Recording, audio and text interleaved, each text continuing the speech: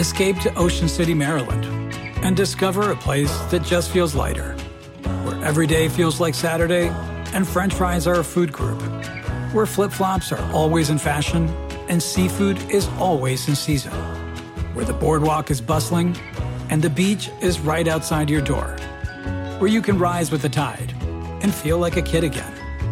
Ocean City, Maryland, somewhere to smile about. Book your trip at OCOcean.com.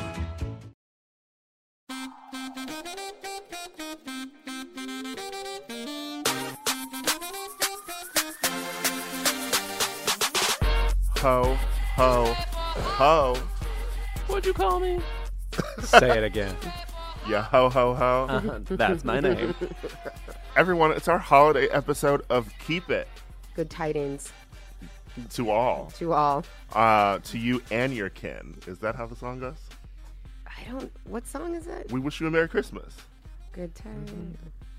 Oh, I guess. Oh, yeah, probably. Well, anyway, this is our holiday episode of Keep It. This is your last episode of the year. Last of the year, you're maybe home for a break. You're irritated with your family. Yeah. They're Or driving you you crazy. have decided to avoid your family. That too. Maybe you're on a beach somewhere, which is where I will be as Oh, you really? listen to this. Yes. Where will you be? I will be in Mexico. Oh, that's one of the gooder beaches. The gooder beaches. Buenos dias. CC. I love my family, and I still spend most of my time at home, like driving around in a car just in my hometown, listening to songs I listened to when I was in high school. So it'll be like, came out in 2004. Milkshake. You cosplay Yeah. Louis the teenager. in my like skater wear from the time. Yeah. I'm going to be here in LA spending Christmas with a friend. Spooky. Yeah, spending Christmas with a close friend of mine. And then I'm going to Buenos Aires for New Year's. I heard I was talking to someone the other night, and she talked about a Christmas that she spent in LA, and they spent all of Christmas Eve at Wi Spa. Oh. And then stayed really late and then went to sleep and then got up and had brunch. And I was like, that actually sounds like an incredible Christmas. Oh my so God. if you need plans. I can't wait to do that, actually, because the actual Christmas dinner that I'm going to at my friend's is on Christmas Eve. Oh, yeah, there you go. So you the can go actual after. day, I'll Yeah. just be like You just go. relaxed. And LA, I've been here on Christmas before. LA is empty as fuck. Is it? It's Yes. it's shocking how little time it takes to get from any point to any other point. Like if you want to go to whatever, Arcadia, 6 minutes. Yeah. Because it's LA, it's like Clueless. They weren't wrong. Everywhere takes 20 minutes. Yeah. They did not account for the million extra people who came. But I might even go have dinner in Venice. right. Yeah, 10 that would be minutes. the only that's actually a PSA to all of my friends. I will drive to Venice for dinner only on Christmas Day. So that's the only time I'm going to Venice. That's when I take your rooster fish invite. So later in the episode, I have an interview with Barry Jenkins himself talking about if Beale Street could talk. Guess what? He's done it again. It's perfect. Anyway, this is our holiday mailbag episode. We're doing this again, because you all had so many questions. We just had to do it one more again. Are we ready? Oh, I guess. When we're back, holiday questions, unless they're not holiday questions. And we're back. Let's get into these questions, y'all. Our first one is from Bourgeois Nerd. I believe him. I want that newsletter. That actually, yeah. I bet there is one. Be careful what you wish for. It's Megyn Kelly's new venture. Yeah. Once something has been kept, can it ever get taken out, if you will? What would it need to do to be taken out of storage? What is this, a riddle? Oh, can we undo Are you the keep Sphinx? it? First of all, when we say keep it to something, it doesn't actually get locked away in a storage like we're in Batman's it's not- cave. Maybe there's an interesting difference here we should make, which is between keeping something and canceling something. Yeah. We really Just slightly do different. typically reserve canceling for like monsters. Yeah. You know what I mean? Yeah. So I would say most of the time things are brought out of storage necessarily because we don't know how to dispose of shit. Listen, there was a time I would never have said, I might have said keep it to her like years ago when she was doing all of those unnecessary Nicki Minaj collabs. But there was a time I was not an Ariana Grande fan. Right. Didn't feel strongly about her. Didn't really care about the music. And look at me now. So Wearing your rabbit ears. exactly, And your I'm long here. pony I got hair. my ponytail on. You can't see it. It's as long as I am tall, and I've come back from it. So I feel like you can reverse it, keep it. I mean, I'm sure we've said keep it to Justin Timberlake many a time. And And many more to come, sweetie. listen, I was out somewhere and I heard Rock Your Body, and that song still goes in. Oh, I was listening to Future Sex Love Sounds, and I was like, damn, this album was good. Also, because Thanks, Timbaland lost his mind. Thanks, Yeah. Timbaland, and thanks, Pharrell, for Rock Your Body. Yeah. I think that's maybe the issue on Man in the Woods. Who did Justin Timberlake work with? Not two of the most prolific producers to ever make The music. Unabomber That's right. Yeah, who else was out in there? his little wooden shack. And Leo in The Revenant. That's right. Yes, of course. Also, okay, can I say something about Rock Your Body? The year that song came out, until I was corrected by multiple friends. Okay. When he says, I'm going to have you naked by the end of this song, I thought he said, I'm going to dip your naked body into this sauce. What was the sauce? I don't know. How did you I said it out loud There a were lot. so many extra words. I thought you were going to just you had naked wrong. You added 5 extra words. It was like a whole new short story. What is in your brain? I, I'm gonna dip you naked in this This sauce. sauce? What did you think he said to Janet at the Super Bowl? Something like that.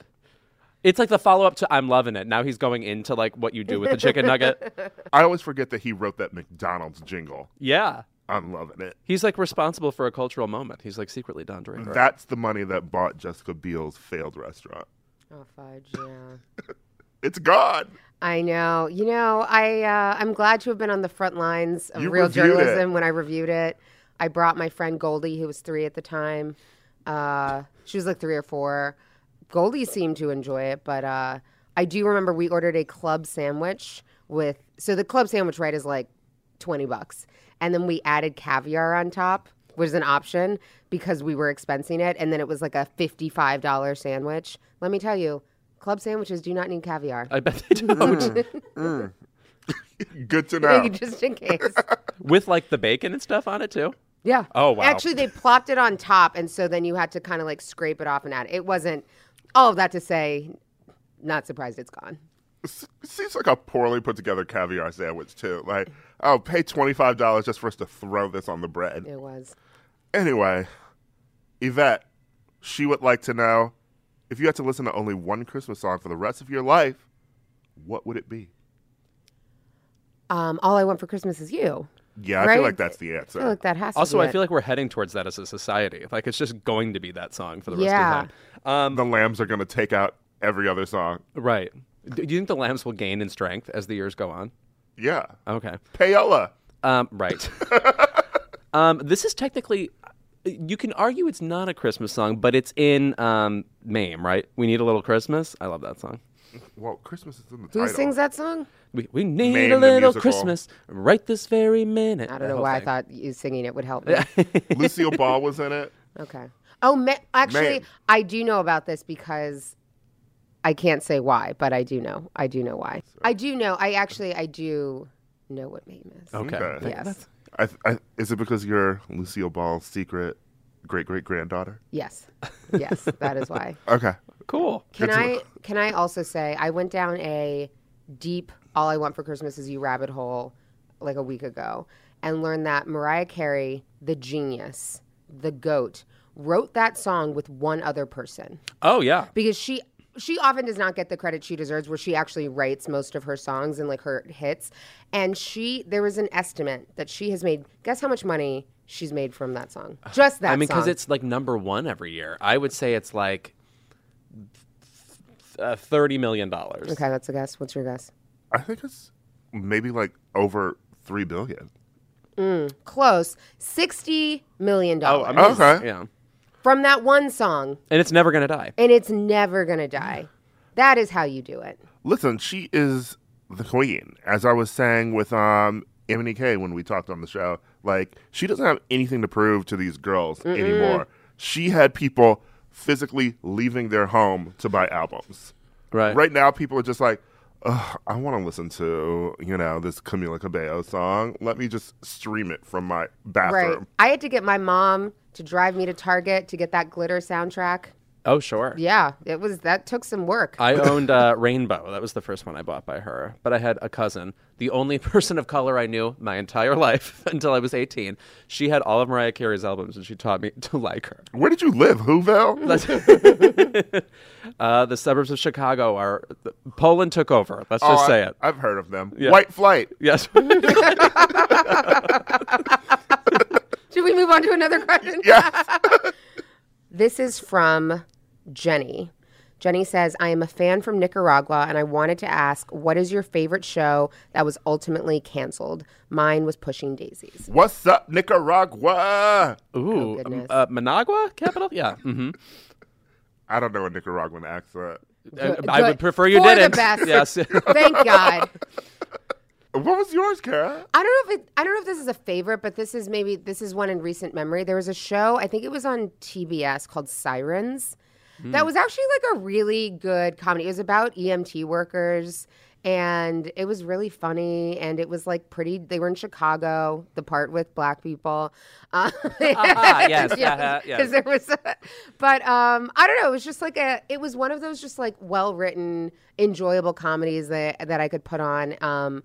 But it was like TBS, and they're weird, and so it was canceled. Speaking of TBS, is Angie Tribeca still on? My dad will occasionally call me to say he still watches it. I think it is. It's not gone. Okay, got it. Yeah. Yeah, she's alive. Gotcha. Show for me. I was a Happy Endings person for a while. Enjoyed that show. I had to be convinced for a while because it was in the wake of 30 Rock, and I was still mourning that. But it really did pick up the pieces nicely, and I think my Happy favorite one of the Endings shows is is Casey great. Wilson. I think she's my favorite. Happy Endings is fucking great. Hilarious. Like, you can literally just throw it on, Right. Yes. Uh-huh. and I'm always going to laugh. They all are so talented. Yeah. Just bring it back. Yeah, right. They're all hanging out. They all seem like nice people. What is mine? I mean, I would go with something like Happy Endings too, but actually, I think it's the one that Jenny picked. I loved Pushing Daisies. Pushing Daisies. Pushing Daisies was a great show. I actually have to amend mine. It is American Vandal. Oh, yeah. Because I cannot believe Netflix canceled it after only 2 seasons. Both seasons were fucking hilarious. That premise, like that show was so smart and funny and good, and I am not happy about it. So that is my pick. It always is kind of unnerving when there's an entire cast of people you've never seen before, and they're all great. Right. They were so good. And like it's nice to see them sort of out in the wild now. But yeah, that show was great. Well, watch season 2 of Insatiable. Next question. Oh, I should pick one? Let's see here. Let's do... this is from Brandon. Who would play you and your co-hosts in the movie version of Keep It? Oh, God. Can I tell you something? I couldn't think of Andrew Garfield's last name recently, which made me feel like I was beginning my still Alice decline. He is allegedly canoodling with Rita Ora. Oh, I know. So Rita Ora will play you and Andrew. I mean, like, there's so there are so few people on the planet with this like 5-head situation I've got going on, and he makes it look handsome. So I would go with him. Okay. I have a thing. I don't think anyone looks like me. Like I've never seen an act or just someone where I'm like, oh, I see the resemblance. Other girl, than like you my look like Whoopi Goldberg. Right. Other than like my family. So I don't even. So there's that. I don't know who I would get to play me. Even in spirit. Yeah, I'm trying to think in spirit. Kiki Palmer. That's the guy. She could. I mean, I gotta love say, Keke Palmer. I've spent some time with Kiki Palmer, and she is energetic. She's very sweet, but had like a ton of energy, which I don't know if that's my particular vibe. But she's a good actor, so maybe she could pull it off. Listen, she has been living off the wall since Michael died. Right. Fucking monster over here. Who's playing Ira? Oh yeah. Oh, you're waiting for me to pick. You should. The face you just made at me was like. He has his hand he has his chin on his hand, like he's Jane Mansfield, like posing in a portrait. Who would I pick for Ira? I'm sure there's like an obvious answer to this. Kara, you coming up with anything over there? I'm not good at these. Ira, do you have someone in mind? I don't know. For me, it feels weird. Can I play myself? I guess you have to. I'm an actor. That's I have a right. degree that you says took a so. movement class, yeah. I did. Yeah. Stanislavski. Uh huh. Yeah. That's not the one where you pretend the orange juice is there. No, Stanislavski is just like, I believe I am here. Or Yeah. whatever. Yeah. Yeah. The other one is, I don't know, Sturm und Drang. Yeah. I'm kidding. I know words. I know theater words. Whatever. Okay. I'm playing myself. Okay, that's settled. We're moving on. Moving on. It was a weird question. I guess it wasn't a weird question. We just can't answer it. This is from Lou. For Ira, do you keep up monthly with any comic books? And if so, what is your favorite current title? I'm sorry I read this question. I didn't mean to enable it, but go ahead. Wow. First of all, I still read Spider-Man, the Miles Morales version. And I've also been reading Wonder Woman. I know I've fallen off on comics lately. There are some really new, interesting titles coming out from Vertigo that I really want to get into, like American Carnage. That one looks very interesting, and it deals with race in America. So, other than that, I need to get back into comics. How about y'all tweet at me comics that I should How be about reading? it? I fell off. I've been busy. Been trying to.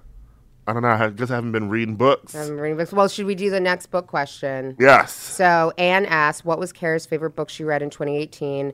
And what's one book you all would recommend to understand the current moment? And, damn, Anne, that is 3 questions. And what's Lewis's favorite Karen Carpenter song? How nice of her. I gotta say, the book that I enjoyed the most was The Truth About Animals, which I talked about like incessantly, but it was just like the world is crazy. I cannot believe there are this many animals. I cannot believe all of this stuff is happening. They do all these things. It was so like, it's just like my mind was blown. I can't believe that the world exists and all of these things are in it. And that was like a crazy entertaining read. A book, right now I'm reading a book called The Death of Truth, which is real depressing, and it's on like it's sort of like the attack on reason and truth in the age of Trump, and it goes through just like this whole history of like postmodernism and how we just sort of got into this bullshit where everything was kind of subjective, and because language could be subjective and all of this shit, and that's how you end up with someone like Trump who can just say words that don't mean what they mean and says that they mean what they mean, and it goes through like Hitler and other fascists and things like that. So it is light in that it is a small book. It is like pocket, it's a one you can tote around. Digestible terror. Yeah, but it is like a pretty intense read. But I think it is very necessary considering what we're dealing with right now. My favorite Carpenter song is probably, I know you all were waiting on the edge of your seats, Yesterday Once More. But I would also, like the classics, We've Only Just Begun, Superstar, it's at Rainy Days and Mondays. But Yesterday Once More, I love a song about nostalgia. Touch Me When We're Dancing. Oh, I know you love that song. That's your favorite album by then. It is. Made in America. Listen, I do like the Carpenters. That's surprise twist. I know, right? I've liked them all year. Whenever people ask me about this podcast, I'm always like, guys, secretly, Ira knows all the shit I do. He just laughs at me for talking about it. That's called bullying. Speaking of bullies. Actually, by the way, I did remember you should read West Coast Avengers and Hawkeye by Kelly Thompson because she's a great writer. Anyway, that's it. Let's get back to bullying. This is from Caroline. If you could pick anyone to be president right now, regardless of age, electability, etc., who would you choose? Because our president is a bully. That's why I thought bully. I see. Yes. Oh. Look, I mean, like, keeping it basic, Liz Warren. Sorry, she's routinely right. I mean, I can think of a couple of times where I was angry. The whole DNA test, that was a little unnerving. Otherwise, she's like super heroic to me most of the time. And when she holds people to task, it's so good television. I just want to keep watching it. Stacey Abrams, please. There was something. This was a great Nate Silver who. I like Nate Silver, but he also, there are moments where he tests my patience, but he was talking about Beto and people, talking about now him running for president. And he's like, I just don't understand why no one's having these conversations about Stacey Abrams and Andrew Gillum. I'm like, sir, you know why? Don't with this bullshit. I just don't understand why no one's asking it. You know why? It's because they're black, Nate Silver. That is why no one is having these conversations. And he knows that. He's not a dummy. Mm-hmm. So I did not appreciate that tweet, but he is right. Because they watch Martin reruns on BET. And so, yeah, Stacey Abrams is who I want to be my next president because she would go in there and actually do work. Because black women actually go in and have to finish shit and have to do shit. And she would be like, let's actually work. Let's like actually solve some problems here. She's like Fireworks the person. Just please Yeah. more of her in any capacity. Yeah. Who's your president? Joe Kennedy. He's so cute. Oh, the Are you tiny being kid. serious? He's cute. Okay. You're going like the full Trudeau route. You just believe Yeah. cuteness leads to greatness. He's a Sometimes ginger. it's true. He gave a really good speech a couple times. I retweeted it. But is he the cutest president we could have? If you're going off of that. I am not one of those people who's like, oh my God, Beto. I don't find him that cute. I And enjoy him. I'm still, I find and him. I'm still recovering from that Twitter thread about that woman talking about having sex with him. Oof. Excuse me. Wanting to have sex with him. Somebody messaged me to say that they had found slash fic about Beto and Tommy Vidor. So I don't. Oh God! my God. So I don't know. Does Tommy know about that? He will when he hears this. Ah! It's been wearing on me for a couple of weeks now, and now I've said it. So Wow, anyway, that was a bomb drop. Wow. stay tuned. Wow. Oh goodness. Creepy. They're both Okay. nice people. Actually, you know what? I don't know. Do you find Gavin Newsom attractive? I love Gavin Newsom. I Okay. find him very attractive. You know what? I'd be fine with Gavin Newsom being president. Okay. Because I mean, I don't know. It would continue. I feel like it would continue the Trump, Right. Kimberly Guilfoyle Yeah. drama, and Yeah. I don't need that. Dynasty. Yes. Can Joan Collins be president? Oh, she's only like 85. This I'm was down like for it. this was literally whoever you want to be president. I own 51% of the White House. It's a good TV show. Okay. What do we want to do? Let's I could have see. picked Willy Wonka. You could have. All right. Here's one from Emma. What popular Christmas or holiday movie needs to be kept? Holiday movie. Oh, God. Well, I mean, the Love Actually debate burns every year, and there's good and ridiculous parts of that movie. I can't get over that Keira Knightley was like 17 or whatever when she made that movie. Otherwise, you know what? I'm sorry. Home Alone is too motherfucking violent. I cannot stand to watch it. Do you know what is the best part of that movie? When Kevin goes to the store. I'm like, what a little badass. I liked Too I liked violent. It's so I violent. liked Home Alone 2 because I liked the idea of just being in a hotel and eating room service, and like that's how I would want to be Home Alone. Okay, Eloise. Exactly. I feel like I'd say keep it to Home Alone 2, if only because Donald Trump is in it. That's true. Oh, fuck. Also, they waste 2 Oscar winners in that movie because you got Joe Pesci. Then you got Brenda Fricker as the pigeon lady. That's her most prominent role after her Oscar-winning turn in My Left Foot. Should I look into the camera and plead for sanity in this universe? It's very crazy. The sexism in Hollywood. Quite. Daniel Day-Lewis, after My Left Foot, didn't have to play Pigeon Man. No. No, he would have been paid $30 million to play Pigeon Man in an Old West. I feel like I don't know that many holiday movies. Like nothing's. I do remember watching a holiday movie once with Chris Brown that I don't remember enjoying. Oh, actually, The Best Man 2. No, wait, I liked that one. That's not what we're doing. The We're Best Man doing Holiday. The Best Man Holiday, which I quite enjoyed. Yeah. Actually, It's a Wonderful Life. You don't like it. I hate it. It's boring. Yeah. I like the women in it, but no, it's boring.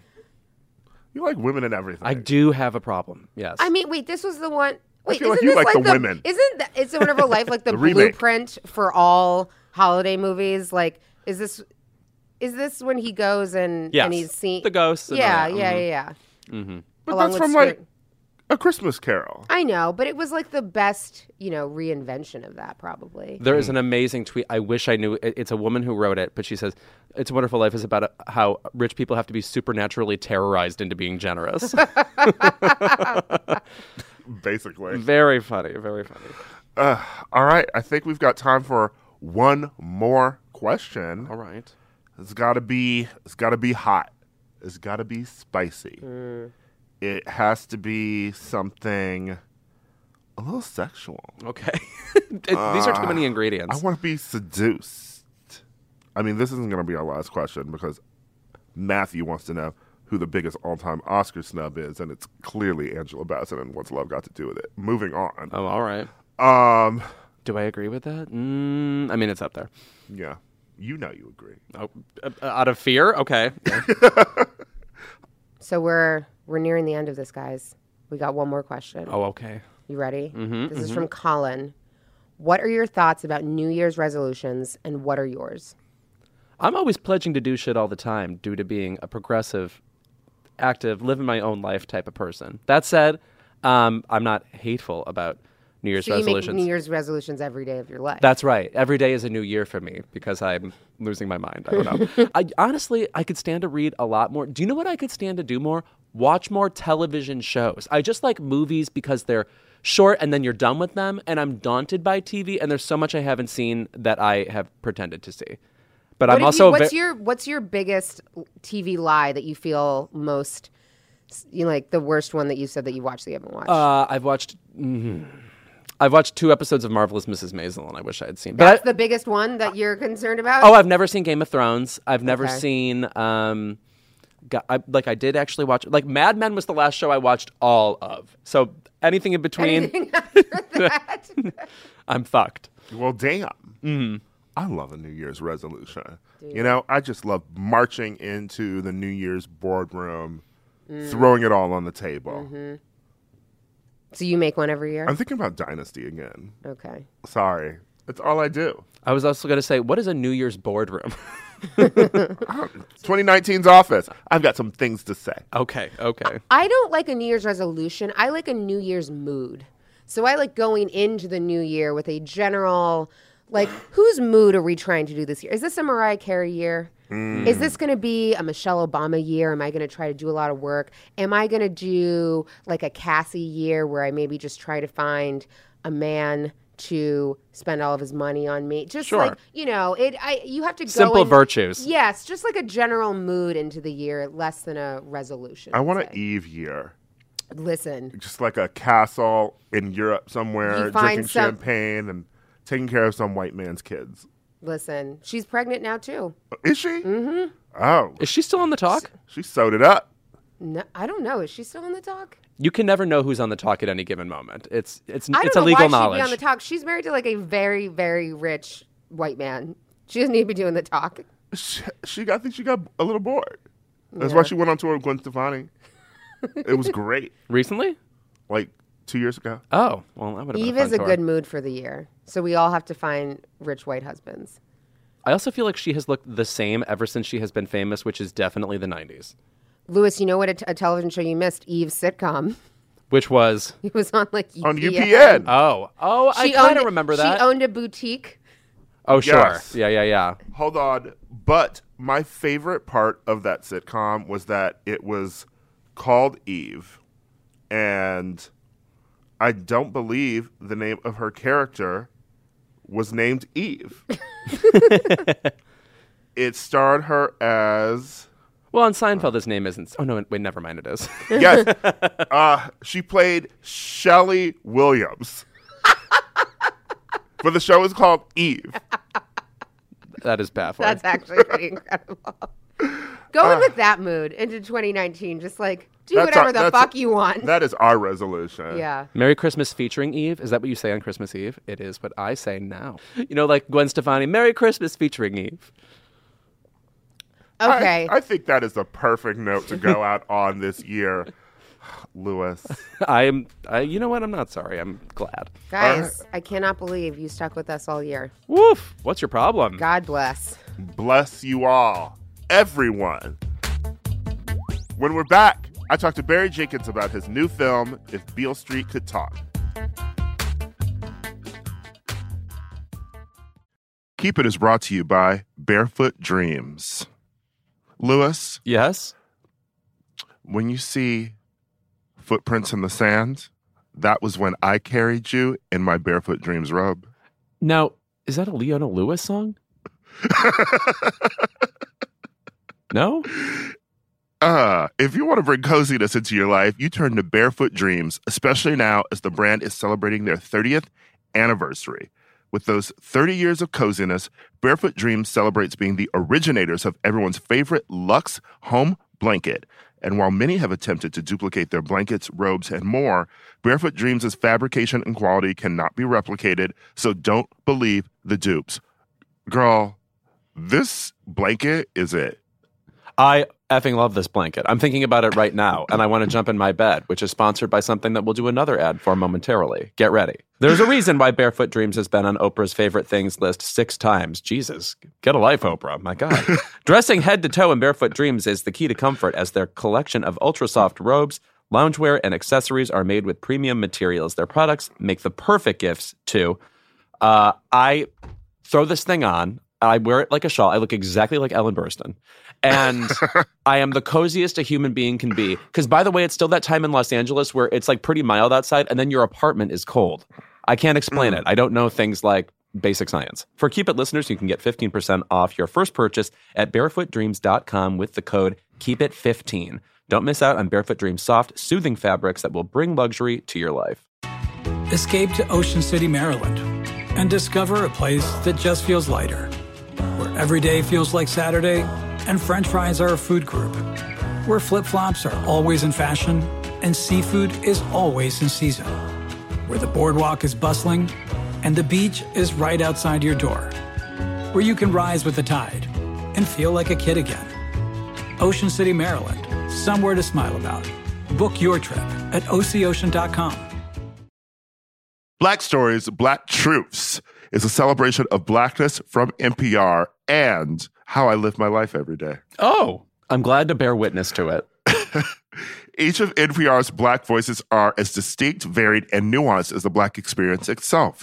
In the Black Stories, Black Truths collection, you'll hear stories of joy, resilience, empowerment, and creating world-shifting things out of a struggle. It sounds like you at Coachella. I'm already tuned in.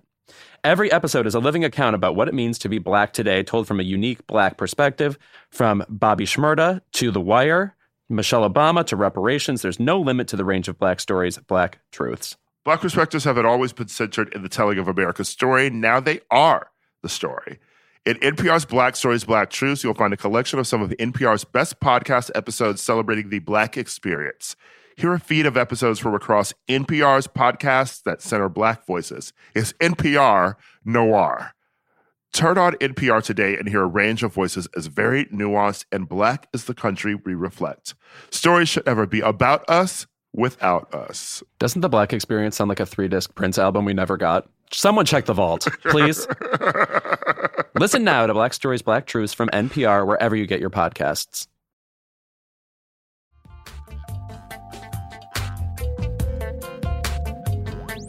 I'm sitting down now with Academy Award-winning writer and director Barry Jenkins' first film since Moonlight won the Best Picture.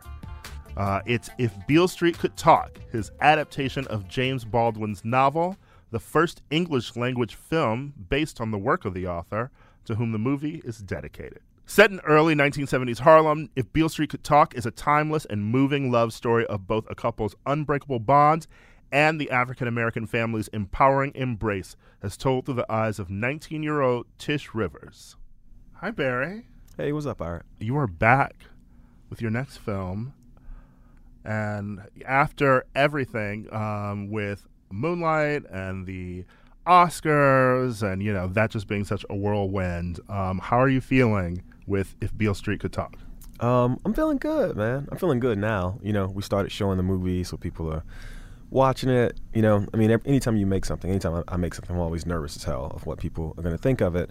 And with this one, you know, because of how loud the last one was, especially the ending of the Oscars and all that stuff, I just knew there were a lot of eyeballs on this, and it's James Baldwin too. So you know, pressure on top of pressure on top of pressure. But yeah, I'm feeling good, man. You know, it's November. I see all these I voted stickers. You know, it feels like things are changing. So yeah, I feel good. Yeah, listen, the movie is great. Thank you, man. Thank you. I'm like turning into a stan now. I love Moonlight. So Beale Street's like the good kind of keep it, right? Like keep it as in we want it's this. the opposite of keep it. It's like I'll take it. Okay. Yes, we're not saying keep it to Beale Street. First of all, it just wrecked me. I'm sorry, bro. Thank you. I apologize. Twice you've done this. I'm sitting in the theater just like crying, and also it just looks beautiful. It is so bright and colorful, and it's nice to see like Black people so brightly lit and dressed so nicely. Yeah, part of And that, in a period piece. and a period piece. Part of that was, when you read the book, I think Mr. Baldwin's words were very bright. Or I've been saying the word lush. Everything about this book is very lush. The depictions of passion, of romance, of family, just everything is painted with such a lush, I'll say saturated kind of brush. And so for myself and James Laxton, the cinematographer, the path was already set. We were going to make a very lush, saturated, beautiful film. So, speaking of Baldwin, maybe you can give us some insight into why we don't see so many Baldwin adaptations. We've had 50 Great Gatsbys. Yeah, but who was Gatsby?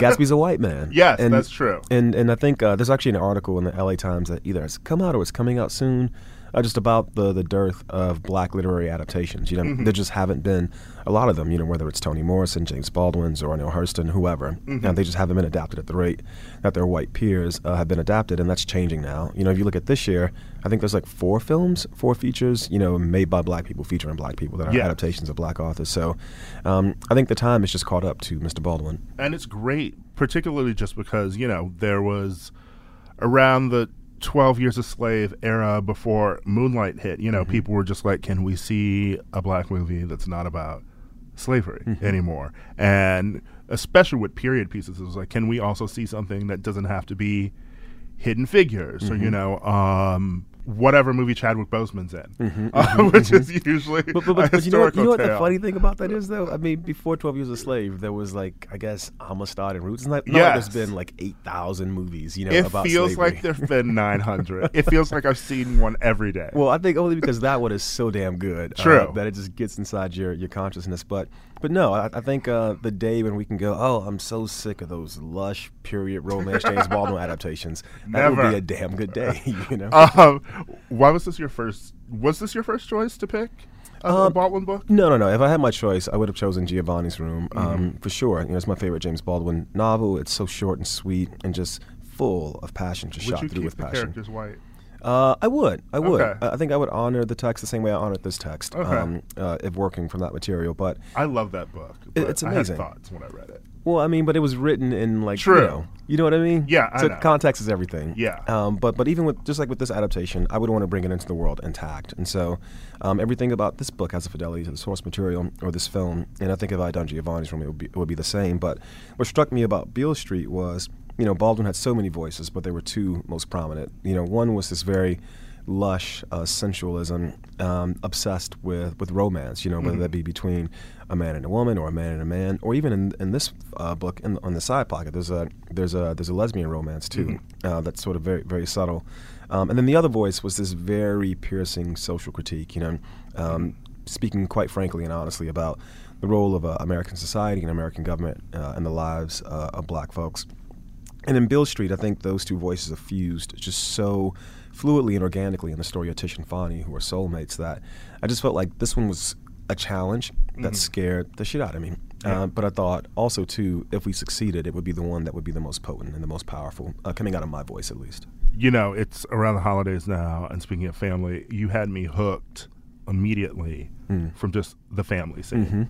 I thought the dynamics, the casting, everything that was going on in those scenes, it felt like I was sitting in the living room with my Coleman family. calls it the blackest scene ever put to It screen. is! I mean, and for me, I took my hat to Mr. Baldwin. That scene is broken up over a few different chapters in the book, and it felt like it would be just a nice introduction to really set up the circumstances of Tish and Fonnie's situation.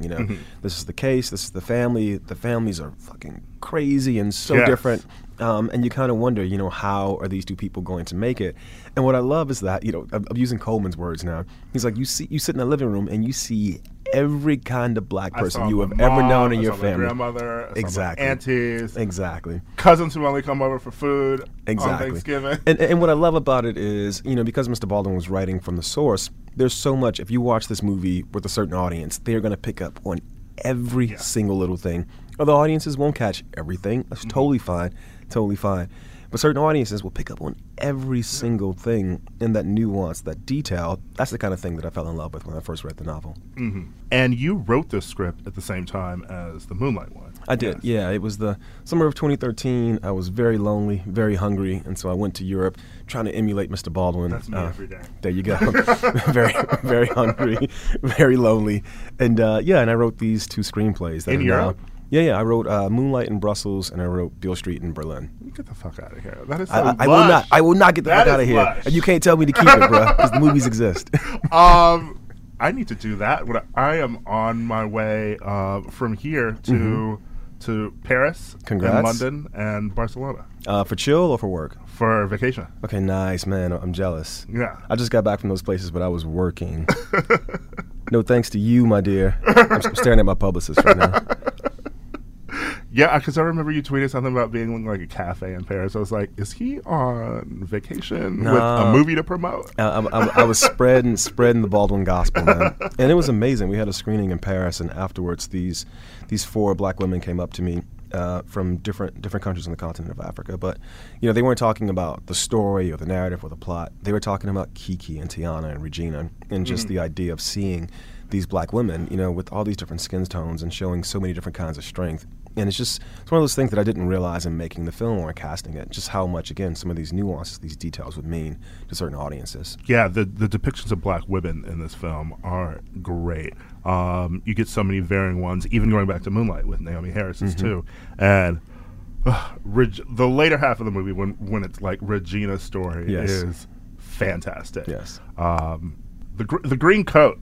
Yes. The green coat was Yes. was giving me vertigo. It was I love just that image, and I could talk about that all day. Going back to like your Oscar story, Damien has another movie out this year, I do. but I don't think people are going to be like First Man versus Beale Street the way that they were with La La Land. At least I promise not to be crazy this year. Okay. I'll accept that. I'll accept that plea or that promise on both my half and Damien's behalf. Even back then, it felt like if Damien made Moonlight and I made Moonlight, then I could see this sort of duality or this competition, so to speak. Or if he made La La Land and I made La La Land, La La Land in the Hood or something, then I could see it. But it's just they're completely different pieces of art. The same as these 2 are completely different pieces of art. So it's always a weird thing. Now, being honest, because of what happened, I totally get it. And so when I walk into an interview, I'm not surprised to hear someone bring up Damien, just as I'm sure I get brought up when he's doing an interview. It was a very public. I thought they all hated me. But Jordan Horowitz came on the show. Did he? He came on this show? He came on the show. Yes. That doesn't surprise me. That does not surprise We're me. friends online now too. That does not surprise me. He's a real solid dude. He's actually the first person I saw after the Oscars. It was like 3 months later. We just ended up at this dinner together, and both of us were surprised to see each other. And we just sat across from each other and just like talked the whole thing out. It was all love, real good vibes. Yeah, and I could also see, why people were just sort of feeling that way. It was so much Oscar so white. It was like everyone was just really into, oh my God, Moonlight. Yeah, it was in the air, and I think what I learned about that is, all you can do is create a piece of work, and you have an audience in mind. And to me, that audience on Moonlight was Terrell McCraney. In this film, it was the James Baldwin estate. But then once the film's Terrell, done, who I am friends with and cannot get on my damn show. Well, Terrell's a busy. He is man. very busy. Busy. It is so hard man. to even get him for dinner. People think I'm busy. He is a busy ass man, and very talented. But yeah, it's just one of those things where you make a piece and you put it out into the world, and you can't control where it goes from there. Yeah. And so the narrative that the film got caught up in, I guess people needed it. There was so much going on at that time, the same way there's so much going on at this time right now. So this is also your second collaboration with Joy McMillan. Yes, it is. I mean, technically, I've known Joy since I was like 20 years old. Like, I was her cinematographer in film school. She was my production designer. We've done some shorts together before doing Moonlight. So, but yeah, second official collaboration with Joy in that. Well, 2 years ago, became the first black woman ever nominated for Best Editing, which is beautiful and sad at the same time, because there have been black women cutting movies that have been worthy of Oscars, way before Joy and I were born. So, that's all I'll say about that. And just how important it is to collaborate with, black people when working on black films. It's really important, man, especially with this film. When I talk about the process of making Beale Street, that I learned the most from was, as a director, you have to have a certain amount of ego. There are all these choices that have to be made, and all these people who working independently who need to look to a unified source so that we can all be on the same page. So you have to bring your ego to a certain degree. But in this film, it's a story told from a woman's perspective, from a black woman's perspective, and it's written by, a gay black man. I'm not a woman. I'm not a black woman. So I had to really check myself and listen to all the black women around me, both in the cast, but also especially in post, listening to Joy, because there were certain scenes that I was like, I don't know, I'm not really feeling this scene. And Joy would be like, trust me, people are going to feel this scene, And what she was saying in a very kind way was, there are things that go past your experience that other people are going to see in these characters. And she was right. She was absolutely right. I did notice that, last year in Moonlight, a lot of people were like, why did this movie end too early? Here, we get to see some sex scenes. No, but we still cut away from it. That's true. We still cut away from it. We do, but it is like electric. It is electric, and I will say again, I'll tip my hat to the women surrounding me. That scene, as a director, as an auteur, or something like that, is one shot. The whole thing is one shot. He gets up and goes to the record player, and the focus stays with her. You don't see him. He's just like a blob. He drops the needle. You don't see the needle. He comes back, and then they go down to the bed the way it is in the current film. I showed that to a few of my female friends who were directors, a few of them black women and a few of them Asian women, and they all collectively said, this is great. I know you're trying to tell the story from the female point of view, and so you're staying with her. But if that was a woman at the record player, you would be objectifying her right now. So you need to objectify him. And so we cut to Stefan with all his muscles and his tighty-whities and whatnot. He drops the needle. Yes, you're nodding your head. And then we go back to the bed. And it was, again, this place where I had to really sort of listen to all the women and be like, oh, I don't know what this experience is like. Please help me. And every time I asked, I was helped in a really lovely way. You've told just such wildly sort of different but connected sort of stories with your past 3 films now. And so, I don't know, what do you want to do next?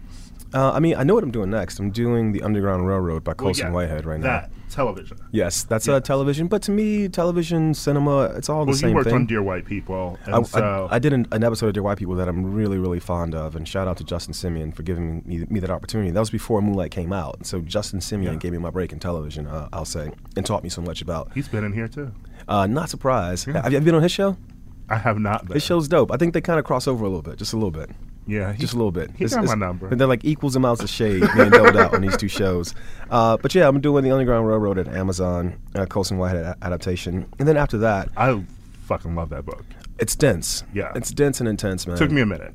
Yeah, and it's taken us a minute to make it, because it's got to be, I think, 10 hours. You can't do that as a feature film. You got to give Cora all the space she needs to go on the journey that she demands. I'm glad that you love, working in the field of TV as much as film. Yeah, I think right now it's an awesome time to be a storyteller, because you don't have to take the material and fit it into a certain format. You take the material and it dictates which format is best for it. And with this book, it wasn't going to be a 2.5-hour movie, that opens at the ArcLight. It's going to be, a 10-hour movie of varying shapes and sizes, the episodes and things like that.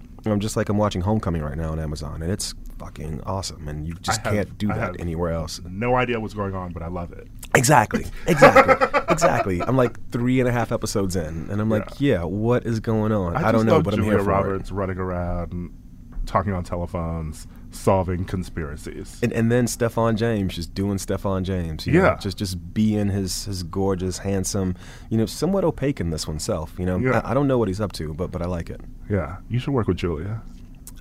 She introduced a screening of Moonlight, man. She's dope, man. She's fam. Yeah. Yeah, she loves black people. She would do something. She loves Denzel. Ira said that. With her Ira Denzel. said that, not Barry Jenkins. Just let the record show. Ira said that, not Barry Jenkins. I'm sure she does love black people. Yes. She loves Denzel. Yes. I remember when at that Oscars performance. When I met her, I felt love. Yeah. I saw her with Stefan. He felt love. So yes. You can say that. But Ira Madison said Julia Roberts loves black people. I'm putting it out there. Julia, if you don't agree, you can correct me. But I don't think she will. Do like a Pelican Brief TV show. I don't know. I'm just telling you to do No. things. You know, with her, I want cinema because I'm sure you saw that story about me getting drunk on a plane and tweeting about Notting Hill. And so there's something about that. Everybody knows I'm a big Julia fan. So yeah, someday.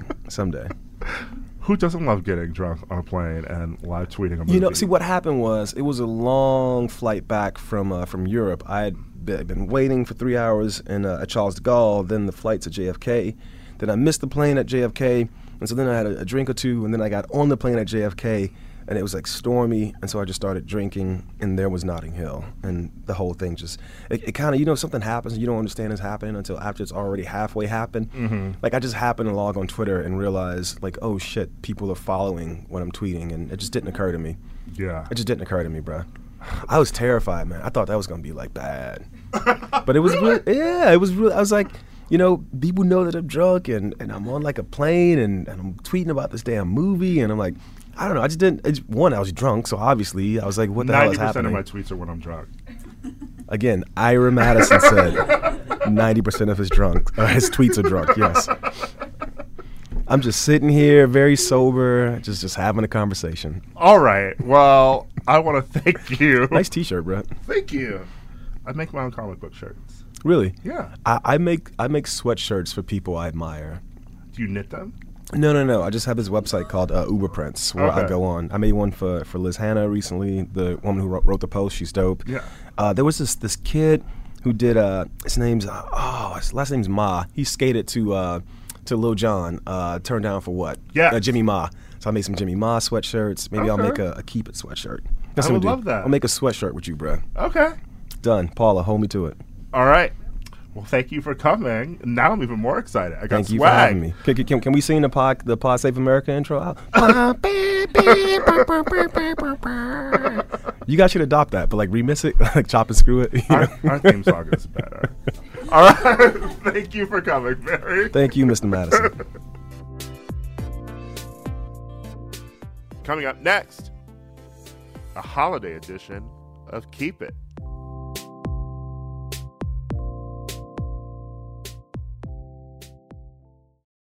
With my busy life, I use Shipt same-day delivery to keep up. When I need a jar of extra creamy peanut butter delivered, I know my personal shopper Amber will come through. And if it's not on the shelf, she asks them to check the back. Shipt, delight in every delivery. Learn more at Shipt.com. Whether you're a morning person or a bedtime procrastinator, everyone deserves a mattress that works for their style. And you'll find the best mattress for you at Ashley. The new Tempur-Adapt collection at Ashley brings you one-of-a-kind body-conforming technology, making every sleep tailored to be your best. The collection also features cool-to-the-touch covers and motion absorption to help minimize sleep disruptions from partners, pets, or kids. Shop the all-new Tempur-Adapt collection at Ashley, in-store or online at ashley.com. Ashley, for the love of home. For over 130 years, McCormick has helped you make Mom's lasagna to keep her secret recipe alive. Take over taco night, no matter how chaotic your day is. Conquer the bake sale, even if you get to it last minute. And craft the perfect Sunday brunch when it's not even Sunday. Because with McCormick by your side, it's gonna be great.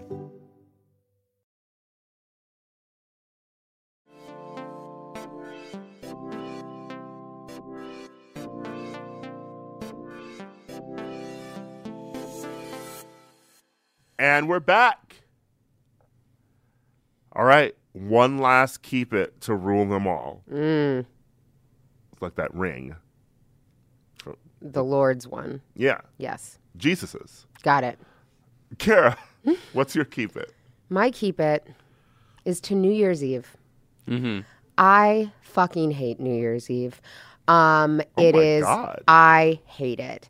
Here's the thing. When I lived in New York, New Year's Eve was amateur hour. Because you know what I was doing when I was in New York? I was going out 4 to 5 times a week. We were all borderline alcoholics. We knew how to hold our alcohol. We knew how to keep it together.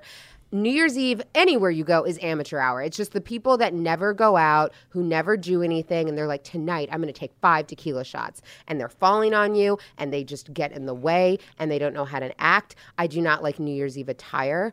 Sequins are tacky. I do not like the glitter eyeshadow that women have been convinced that they have to wear for this one evening.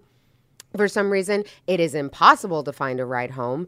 I can think of so many bullshit New Year's that I've had where I also like don't try to make a big deal out of it because you are bound to be disappointed. Like everyone, you know, you have to build up this whole thing or you're paying all of this money. And like it's going to be disappointing any night that you put that much pressure on just because it's the end of the year. So I do not like New Year's Eve. I like to stay close to home. Guys, there's a lot of drunk drivers out there. It is dangerous. I like to just have some champagne, maybe eat a lobster tail and chill and wear something warm and comfortable and not like bullshit sequin mini dresses. You know, Kara also does not like green eggs and ham. I was going to add also, it is hilarious that there's like this holiday that's just a build up to the worst month of the year. I'm just January, where nothing has ever happened. The Golden Globes.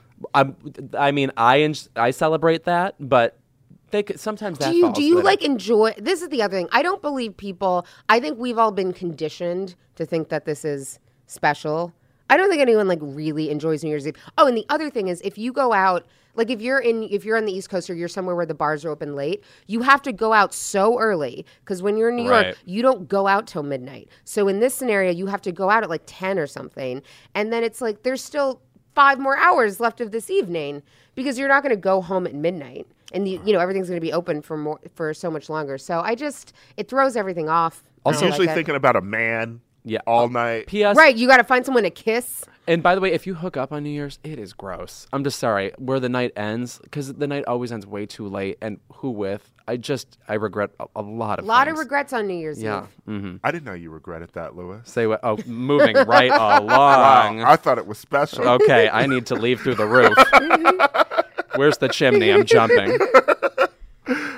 Lewis, what is your keep it? I assume a lot of people will be springing their new recipes on me this holiday season. And I have one I would specifically like to say keep it to. It's courtesy of my favorite cooks at the New York Times. They had this headline recently. Surprise your guests with this simple and unexpected appetizer. Charred tangerines on toast. What? It is a food that witches serve you. Charred tangerines on toast, Kara. It is a disturbing... Can I see what it looks like? Do you have a picture? Yeah, I mean, I can drag it Is it up. like a piece of bread? Yes, it looks... Well, it looks like an appetizer. What the fuck is this? It looks like cockroaches. Ooh, and what is that, olive oil? No guess. I think it's just the tangerine juice. It's witch hazel. Why would the tangerines go with the crusty bread? That's weird. I don't like that. If you're guys, we're not trying to improve on bruschetta, are we? I don't think so. So anyway, let's just keep tangerines in their juicy citrus state. This is my wild revolutionary idea, and not plop them down on petrified bread. I'd appreciate that. So anyway, don't try your new recipes out on me.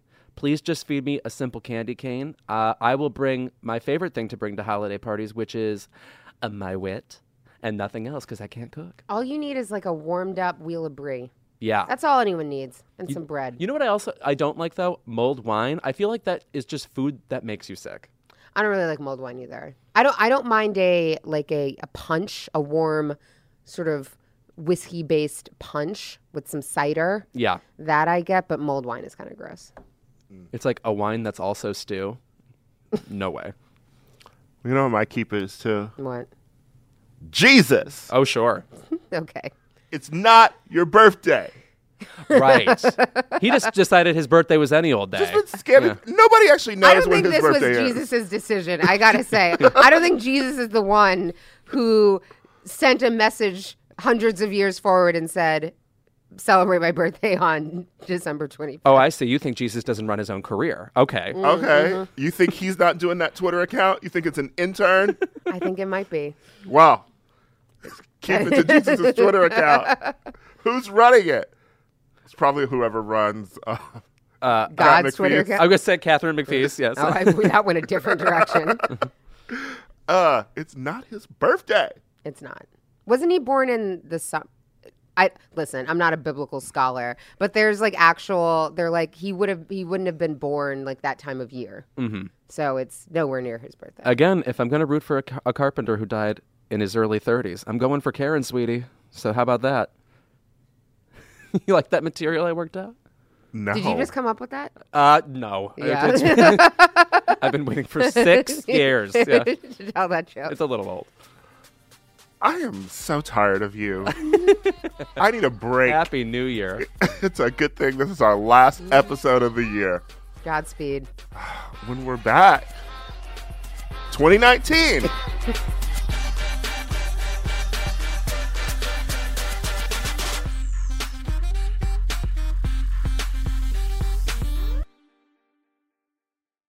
The living room is where you make life's most beautiful memories. But your sofa shouldn't be the one remembering them. The new life-resistant, high-performance furniture collection from Ashley is designed to withstand all the spills, slip-ups, and muddy paws that come with the best parts of life. Ashley high-performance sofas and recliners are soft, on-trend, and easy to clean. Shop the high-performance furniture in-store or online at ashley.com. Ashley, for the love of home. For over 130 years, McCormick has helped you make Mom's lasagna to keep her secret recipe alive. Take over taco night. No matter how chaotic your day is. Conquer the bake sale, even if you get to it last minute. And craft the perfect Sunday brunch when it's not even Sunday. Because with McCormick by your side, it's gonna be great.